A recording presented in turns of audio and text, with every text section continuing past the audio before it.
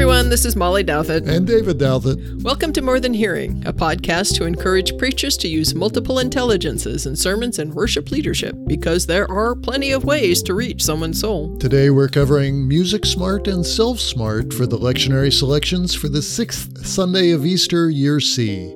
Paul gets a distress call from Macedonia in Acts, while the New Jerusalem descends in Revelation.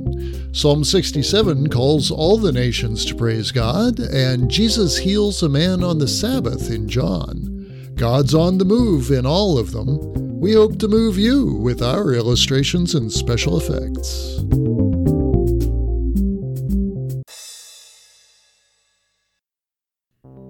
This podcast is based on Dr. Howard Gardner's theory of multiple intelligences. Dr. Gardner suggests that there are multiple ways to learn, process, remember, and understand our world. Each week, centered on the weekly readings of the Revised Common Lectionary, we develop illustrations and special effects using various smarts based on Dr. Gardner's identified intelligences. Over the course of 4 weeks, we will cover Word Smart, Eye Smart, Math Smart, Body Smart, Music Smart, Nature Smart, People Smart, and Self Smart. You could read more about Dr. Gardner's work by clicking at the link at the top of our webpage, morethanhearing.org. Join us as we explore ways these intelligences can be utilized for a deeper appreciation of God's Word. Then we encourage you to try it yourself. Anytime and any way we can make use of the different smarts, we give people greater access to the Word of God so they can acquire it, process it, and internalize it in ways that make sense to them. Let's get started. Hey everyone, welcome back. If this is your first time here, welcome here. Glad to have you. We are moving through, we're getting very, very close to Pentecost. We're at Easter 6, Year C. And as David already said in the introduction, we are looking at 2 of the intelligences this week.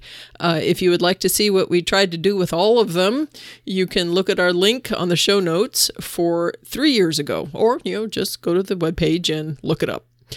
So, I will be looking at Self-Smart. David's going to be looking at Music Smart. Self-Smart people are folks who are very self-aware.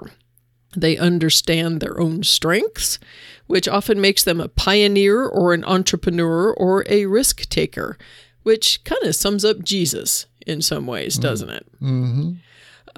Self-reflective exercises of prayer, meditation, and silent imagination benefit self-smart people in your congregations.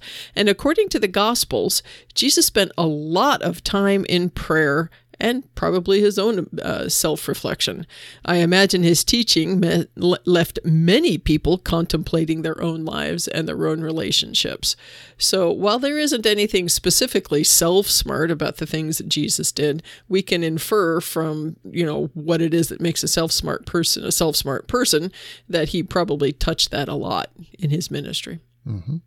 Well, I'm doing Music Smart, as Molly said, and so it is musical rhythmic intelligence. It's an awareness of and ability to manipulate musical elements like melody, harmony, pitch, tone, rhythm, all those sorts of things. Music Smart learners tend to do better when music is playing or when lessons are set to music or rhythm. And most Christian traditions make use of singing and instrumental music in worship and education. Not too often at committee meetings, at least in my experience. Jesus, though, seems to have been adept at all the intelligences, but we don't have much evidence of his music smarts. We know that after the last Passover meal that he had with his disciples, that he sang a hymn or a psalm, and we can be fairly sure that he sang the psalms during worship on a regular basis from week to week. And some of his teaching, especially as recorded in John, sort of has a rhythmic flavor to it. Very lyrical. Lyrical, repeating and looping phrases and structures and such. But otherwise, there isn't a lot of evidence to show his music. And, it's hard to write that in a narrative, I suppose. Right. Just so we have those few elements, and I guess we'll just have to wait till we get to the other side, and we'll get to sing with Jesus together, maybe. Cool. The first reading, which if we were not in Easter would be the Old Testament reading, is from Acts chapter 16, verses 9 through 15. This is a lot of, it's an interesting thing happens in verse 11. An interesting thing happened on the way to the forum. Well, the first person pronoun that has been used, the pronouns change. They go from third person impersonal of Paul did this, Paul did this, Paul did this, to suddenly we did this. One of the commentaries that I read said that obviously they picked up Dr. Luke on the way here. Right, yes. So he joined the party. He became part of the fellowship. Anyway, so it starts out with Paul having a vision of a man from Macedonia pleading with him, saying, "Come over, please, and help us." And so he immediately tries to get over Macedonia and sets sail from Troas with a straight course through to Samothrace and to Neapolis, and from there to Philippi. What gets cut out a little bit in this, at the beginning of this passage, is that the Holy Spirit keeps blocking them from trying to go to other places. And so then Paul has this vision. It's like, okay, we're off to Macedonia. Yeah, they were going to go to Asia or something. Yeah, they were. Nope, can't do that. Yeah, kind of head in a different direction. And so the Spirit said, meh. So they headed off to Philippi, and then they stayed there for a while. They were hoping to be able to meet up with some people, and another commentary I read said that they probably met at a river outside the city because there may not have been 10 Jewish men in the community, which is what you needed to form a synagogue, which was Paul's habit, was to go to the synagogue and preach about Jesus. Right. So they went out to the river. Take me to the river. And I found so much music in these things this week. I was doing the wrong darn one. They went to the river and they found a woman named Lydia, who was already a worshiper of God and who was very open to what they had to say. She and her entire household were baptized. And since she was a woman who was a dealer in purple cloth, it was assumed that she was wealthy, and she became a financier of Paul and his ministry.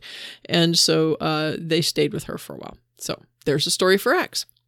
Well, I'm supposed to be doing Self-Smart and not Music Smart, so I'll give you the things that I found for Self-Smart.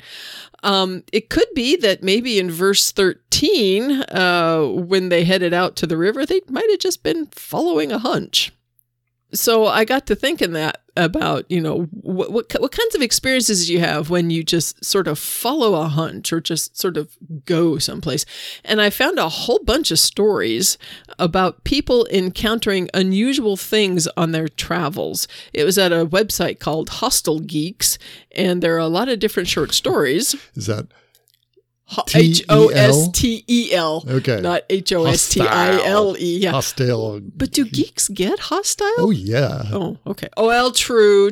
Yes, you. Which captain? Picard or Kirk? Right. Use the Force, Harry. Yeah. Gandalf. Yeah. Anyway, so I found some links to some short stories that talk about people having unexpected and unusual experiences that actually kind of broaden their lives a little bit, which makes me think that Lydia, she hears about Jesus and it redirects her life, not by a whole heck of an awful lot. She seemed to already be on the path, but this experience simply sends her much further down the road. Mm-hmm. So for special effect, how do we know where God is sending us? Are we willing to respond when we sense that God is instructing us to go to unplanned places? There might be some questions that you allow not only yourself to think about, but to allow your congregation to think about. And do we take the time to talk and listen to God through regular prayer and silent holy listening? If and when we sense that God is leading us in a certain direction, do we test out that direction, seek affirmation from church, family, friends, and other trusted associates?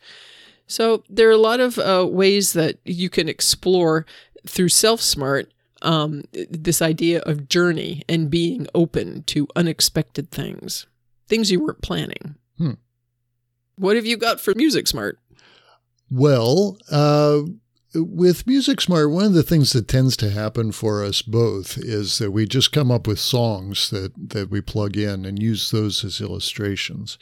So in reflecting on the passage here, I got connected with the phrase of being convinced, because it applies to both Paul and to Lydia. And I went looking for some things about being convinced, and I found a song from Nat King Cole called "To the Ends of the Earth," and there's a line in there that says, "1,000 goodbyes won't convince me that you're gone," and it's so it's a song about this about devotion to a lover. It actually gets a little creepy at the end because it says it's you will stalkery. Yeah, it says you will never be free until you give your love to me. Oh my gosh! And so maybe that's not the best song to use. Another one that I found is called "Convince Me" by Lucinda Williams, and this is again it's maybe not exactly the flavor of this text, but it's about, things in my life are crappy and I want you to convince me it's going to get better. So it's kind of a country song. Lucinda Williams. Yeah. And, but it's got that kind of flavor. So, convince me. And Lydia gets convinced. Paul gets convinced that he's supposed to be there. And then Lydia gets convinced about Jesus from Paul's testimony. And there may be people in your congregation who are kind of where Lucinda is with this song, life is crappy. Convince me. Give me some Jesus here that's going to convince me. So that's cool. Kind of what I was thinking with that. Then the other part of it is the determination that Paul and company have in making the trip to Macedonia. They become very focused that they have to get there to help. And so that put me in mind of the Proclaimers song, "I'm Gonna Be," or 500 miles. I will walk 500 miles and I will walk 500 more. Right. That one. So the idea of being super devoted and I'm going to be the one who's coming home to you. Cool. One more thought that I have was that the passage, and this is a different way of thinking about an illustration for Music Smart. The passage reminded me of kind of a religious jam session. So imagine flyers go out or an announcement put out on Facebook inviting interested musicians to show up for a big festival in Macedonia, but it's kind of lacking in specifics. And so Paul and the band go to Macedonia and start looking for a venue to play. But instead of ending up on the main stage, they end up in a little club down by the river. Down by the riverside. Stop it. Sorry. And there are some women there, mostly singer-songwriter types and mostly acoustic. And when Lydia gets up to play her set, Paul sits in and they start jamming like they've been together for years. And at the end of the night, Lydia invites Paul and the band back to crash at her place, which is good because otherwise they would have ended up in some Fleabag motel across the tracks. I like that. So That's really just good. a different way of reimagining the story using a musical theme. Cool. And so there you go. Well, as you were starting to talk about that, I was thinking, 50th anniversary of Woodstock's coming up this summer. Yeah. So there you go. Get out your peace beads. Okay, let's go on. The second reading for Year C, Easter 6, is Revelation 21, verse 10, and then verse 22 to the end of the chapter, and then chapter 22 to verse 5. Yeah. Come on. Wow. All right. Anyway, it is the part where the New Jerusalem comes down out of heaven. And there's a bunch of stuff in there about measuring it that gets cut out. I think That's what's going on there. And so John, the Revelator, sees the city and sees there's no temple there because the Lamb and the Lord God who sit on the throne will be its light. And the nations will come into it and bring their glory, and there will be nothing accursed there. And the river of life runs through it, and the tree of life grows on either side of the river, and the tree is for the healing of the nations. Nothing will be accursed there, and they won't need any lights because they will see his face, and his name will be on their foreheads. And they will reign forever and ever. So that's pretty cool. We're very close to the end of the book of Revelation at this point, and that may be the last reading. I don't know. I didn't look for next week yet, I didn't but look that's. either.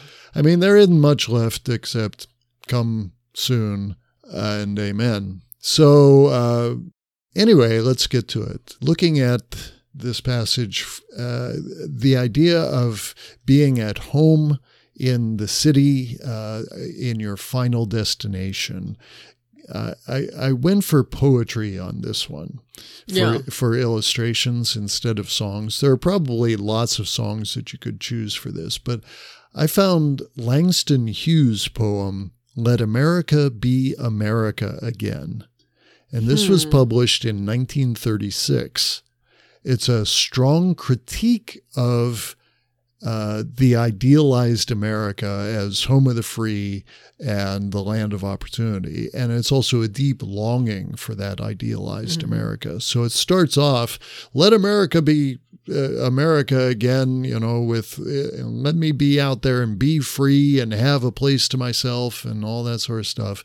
And, that kind of line 3 times. And in between, it says, America was never America to me. Mm-hmm. And things like that. And then it switches back and says, who is this mumbling in here?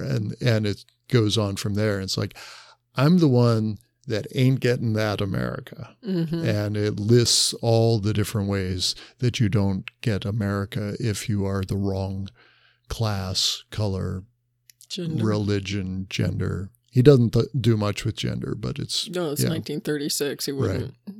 Right. So... It's a very it's a critique and a longing, like I said. That great America of the free is so it is in some sense the New Jerusalem, the longed for land that we're not at yet. That place that where everything will be right and nothing will be accursed. Just everybody will have a place, right? Free from oppression. A similar poem is Home by Warson Shire, and it's a poem about emigration. And this is, again, maybe the opposite of New Jerusalem, because it's a poem about being an emigrant, leaving your homeland, and nobody leaves home unless home is the mouth of a shark. Mm-hmm. And it gets worse from there. Mm-hmm. So it is a very dramatic poem, not for the faint of heart, but it gives you a sense of the wrenching connection with a homeland that has become uninhabitable, basically.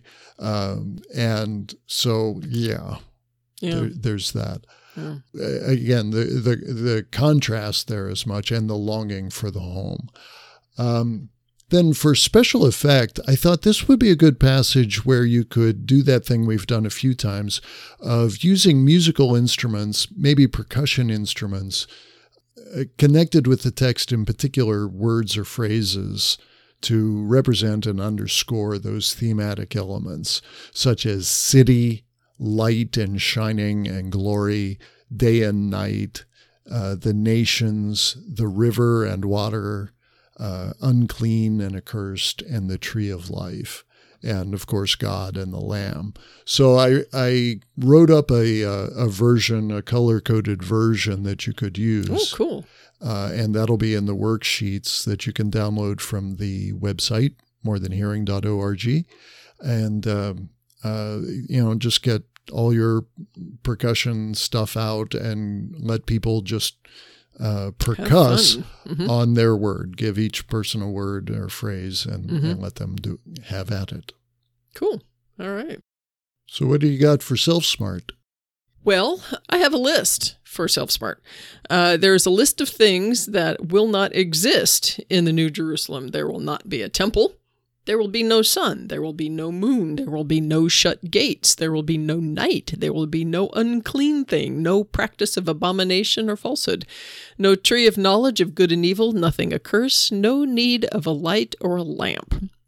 So, since all of those things are going to be absent in the New Jerusalem, maybe a way to encourage self-smart people to consider this is to think, how do these things make claims on our lives now?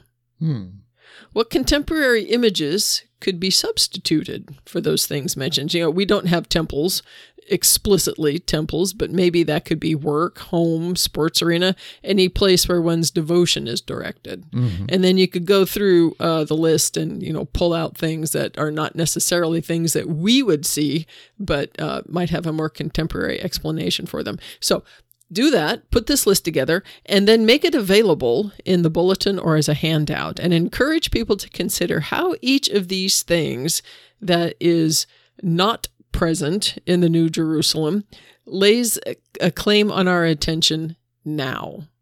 And then consider how the absence of those things would free us to focus on God's presence. So do that thing and try that for a week or 3 and see how that might shift your attention in your daily life to focusing more on God. Something else about this passage from... So is that like anytime you turn on a light, think about it? Yeah, well, or just make the list and have it available somewhere. Put it in your car, or have this be something that you substitute your morning paper with. Whatever you read first thing in the morning, look at that. Okay. Just every once in a while, just think, what is it that I have that's pressing around me in my life now that will not be in the New Jerusalem? Yeah. Okay. And how that helps you focus on God's presence instead. Okay. So another thing, for Angela Askew at the website Sermons at Work, writing in 2004, she said this about this passage. For those of us who live in unholy cities pervaded by evil, sin, and death, vulnerable to the invasions of terrorists, this is a glorious imagining of a complete and perfect safety, a safety guaranteed not by walls and gates and homeland security, but by the full reality of the presence of God in Christ. So think about what is safe. What in our lives is safe? It's safety in numbers, security in one's home or among family, comfort in the presence of those who love you, like a church family surrounding you in a difficult time. What the safety comes from in the things that we can experience now, and that what is being promised in the New Jerusalem is that it comes from presence, God's presence specifically. So think of times when presence has provided you with a feeling of security and comfort, and encourage your congregation to spend a little time in silence thinking about that themselves. The presence of God. Someone of God. Of God specifically, or how you have felt comfort in presence. It might be a parent or something. Yeah. When you're a kid and you're scared. Cool. There you go. Let's go on. Okay. The psalm for year C, Easter 6, is Psalm 67. It is essentially a psalm of praise. So the psalmist is saying to the people, let's praise God, that God's face may shine on us, and let the nations be glad and sing for joy. And a reason for that, you judge the people with equity and guide them upon the earth. Toward the end, the last 2 verses, 6 and 7, the earth has yielded its increase. God, our God, has blessed us. And may God continue to bless us, and let all the ends of the earth revere him. So praise, praise, praise, praise, praise, with some reasons in there. So looking at this, a commentary I read from a blog post called Living the Lectionary is that this psalm is a good day. There are lots of reasons within this psalm for the people to celebrate and be joyful. So that got me to thinking about other joyful days. So the psalm itself and the essay that we will have a link for at the show notes ring with celebration and joy. So as an illustration, consider other joyful days that you celebrate. Christmas immediately came to mind, birthdays, anniversaries, retirement, people just getting together and having fun with each other. Encourage people to think of those settings as the psalm is read. So tell them to think about that and then read the psalm. So this is kind of a word smart and a people smart exercise, but it's done in a self-contained experience. So there you go. So for a special effect, at verse 6, make a list of the things that God has blessed you with, you specifically, the things you know that God has given you that have made your world bigger. So give people some time to make that list, and then keep that list in the car, at work, by your bed, next to your morning mirror, on the refrigerator, any place that you're likely to see it regularly.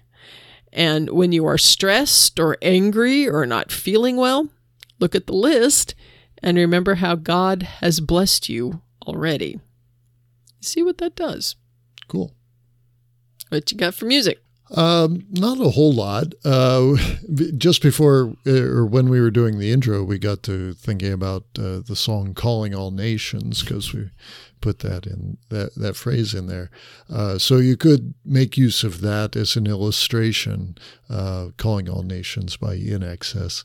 And it's still stuck in my head. Put it on the line. Yeah. And for special effect, though, you might set verses 3 and 5, which are the same, to music and teach it to the congregation, and then let them sing it to open the psalm at verse 3, at verse 5, and then again after verse 7. Good. And have somebody else then read or sing or chant the rest of the psalm in between. Cool. Like a psalm. Because, that's what they would have done, right? So in the Presbyterian Hymnal 1990, this is actually set that way, and it has the refrain using that verse. Cool. So you've already got that. If you're Presbyterian, you got the blue hymnal, you're set to go. There you go. Use it. 202, I think.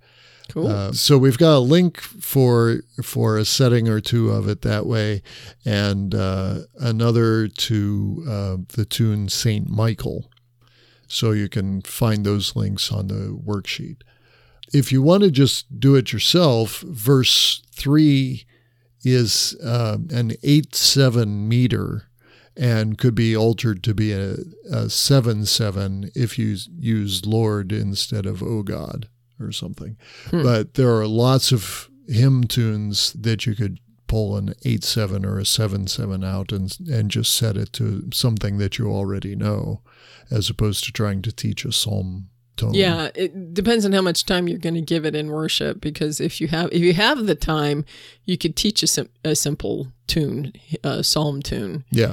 And if you decide to do that, sometimes it's really helpful to have the music, the actual written music, printed out or projected, so that people can see where the little notes go, or they go up or down or something. And if people can read music, that helps too. Yeah. So if they don't, if you can direct them with your hand, up, down, establish a top and a bottom, and then stick your hands in between places. Right. Yeah. Right. Yeah. All right. That's it. That's what I got. Cool. Let's go on. The gospel lesson for year C, Easter 6, is it's either John 14 or John 5. We did John 14 3 years ago, so we're doing John 5, 1 through 9. So we're taking the road less taken here. Yes. And this is a passage obviously early in John's gospel, where there's the festival of the Jews, and Jesus goes up to Jerusalem, and he goes in the sheep gate and goes to Bethzatha or Bethesda. Oh, okay. In other places, it's called Bethesda, to a pool. And this is where many invalids hang out, the blind, the lame, and the paralyzed, and one who has been ill for 38 years. And the story in between that gets clipped out is that an angel comes down occasionally and stirs up the water in the pools there. Mm-hmm. And if you get to be the first one in the pool after it gets stirred up, you get healed. And this particular fellow who's been sick for 38 years doesn't have anyone to help him get into the pool, so he never gets in first. So Jesus sees him, knows that he's been there a long time, and says, "Do you want to be well?" And he says, "I don't have anyone to help me get in the water." And Jesus says, "Stand up, take your mat, and walk." And he does. And that's the end of 9a. And if you get 9b, which starts the next paragraph, now that day was a Sabbath. And then it goes on from there, which is not part of the reading, and gets into all the hubbub about Jesus having healed on the Sabbath and this guy carrying his mat on the Sabbath. So there we go. For Music Smart, looking at this, in verse 7, the man is complaining that he has no one to help him get into the water. So I thought of two songs here. One by the Hollies, "He Ain't Heavy, He's My Brother." I don't know why I thought about that, but it's a song about carrying the burden for your fellows in life. And so he doesn't have that guy to help him, and would appreciate it. The other was "Take Me to the River," which was originally by Al Green, but made popular by the Talking Heads in about 1979. And both versions are pretty cool. They are indeed. And it's been covered many times since. But, that's about getting, well, I don't know if it's actually about going to the river or if it's about sex, but... but ostensibly, anyway, it's about going to the river. Going to the river. Right. For another musical illustration about reworking the story here, imagine being a baritone player in an orchestra, but being a virtuoso, and you want to show off your skills and prowess, but anytime a piece calls for a solo, the trumpets get to it. The trumpets get the solo, and you're left there with your supporting bass part of whole notes. And so the frustration of that is kind of what I was getting at, was the frustration that this fellow has, that somebody's always getting ahead of him, and he would be, he could do so much if he could just get the part. Get into the river. For special effect, try rewriting the passage in verse.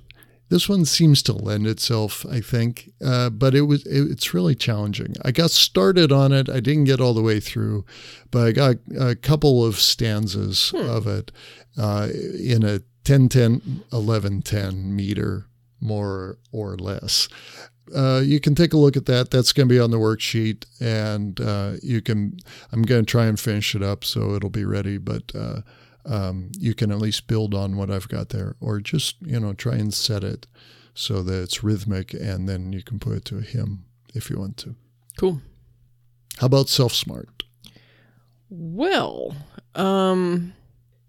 a couple of quotes from an essay written by Debbie Thomas at Journey with Jesus. I have them listed on the worksheet so you can see what they are. But the one that really caught my attention is, she said, "I know what it's like to cling to brokenness because it's familiar." Which got me to thinking that after 38 years of lying by this pool, this man has definitely come to a place where he's very familiar with his condition. And it's entirely possible that he's become so familiar with it that when Jesus asks him the question, he's probably completely caught off guard. Yeah. So the illustration that you could use these questions as an illustration. How many of us are making do with something that is not entirely busted, but is not working properly? So like a car, and if you've got teenagers or young adults or people who are driving old clunkers, or you have driven an old clunker in your own life, you know what I'm talking about. Yeah. Oh, yeah. A bathroom. We kind of have that going right now. Yeah. And we did when we lived in Ohio, too. A commute to work. Maybe you have this long, circuitous commute to work because you are without a car. Or your job, yeah. A relationship. Busted up a little bit, not working properly. Or a dream. Something you've always wanted to do, and your pathway to it's got some obstacles in it. So think about these things in your life that are broken, a little or a lot, and listen to Jesus ask you if you want them to be made whole. What's your answer? And why? And why, right. Debbie Thomas, okay, I'll read the third one. Jesus' desire to heal is intrinsic to his character. It doesn't depend on me. In other words, do you want to be made well? Is a question he will never stop asking because it's his heart's desire for my wholeness, my freedom, and my thriving. And he understands that there is painful surgical power in the question itself. There's a lot to chew on there. Yes, indeed. So, that's it. All right. That's it for today's podcast. Please ask questions or leave us a comment on our website, www.morethanhearing.org, or at facebook.com/morethanhearing, or tweet us at morethanhearing, or email us at connect@morethanhearing.org. If you tried any of these suggestions, or maybe got an idea that you like even better than ours, please let us know what you did and how it went. We would love to hear how using this theory has made a difference in your preaching and worship.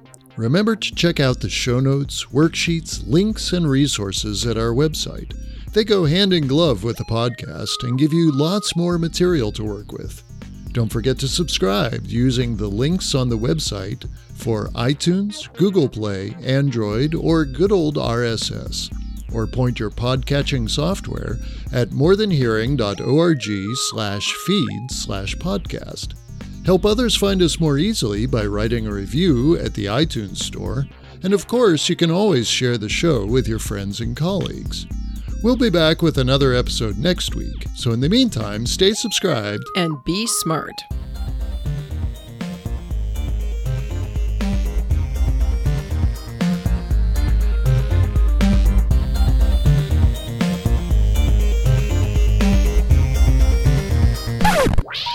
Please listen and try again.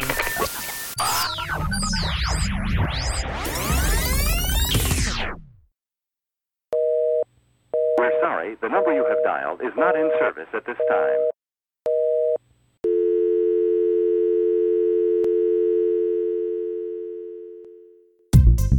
This is a Whippet Good production.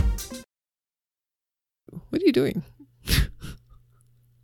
Scrolling. I could see it. Okay.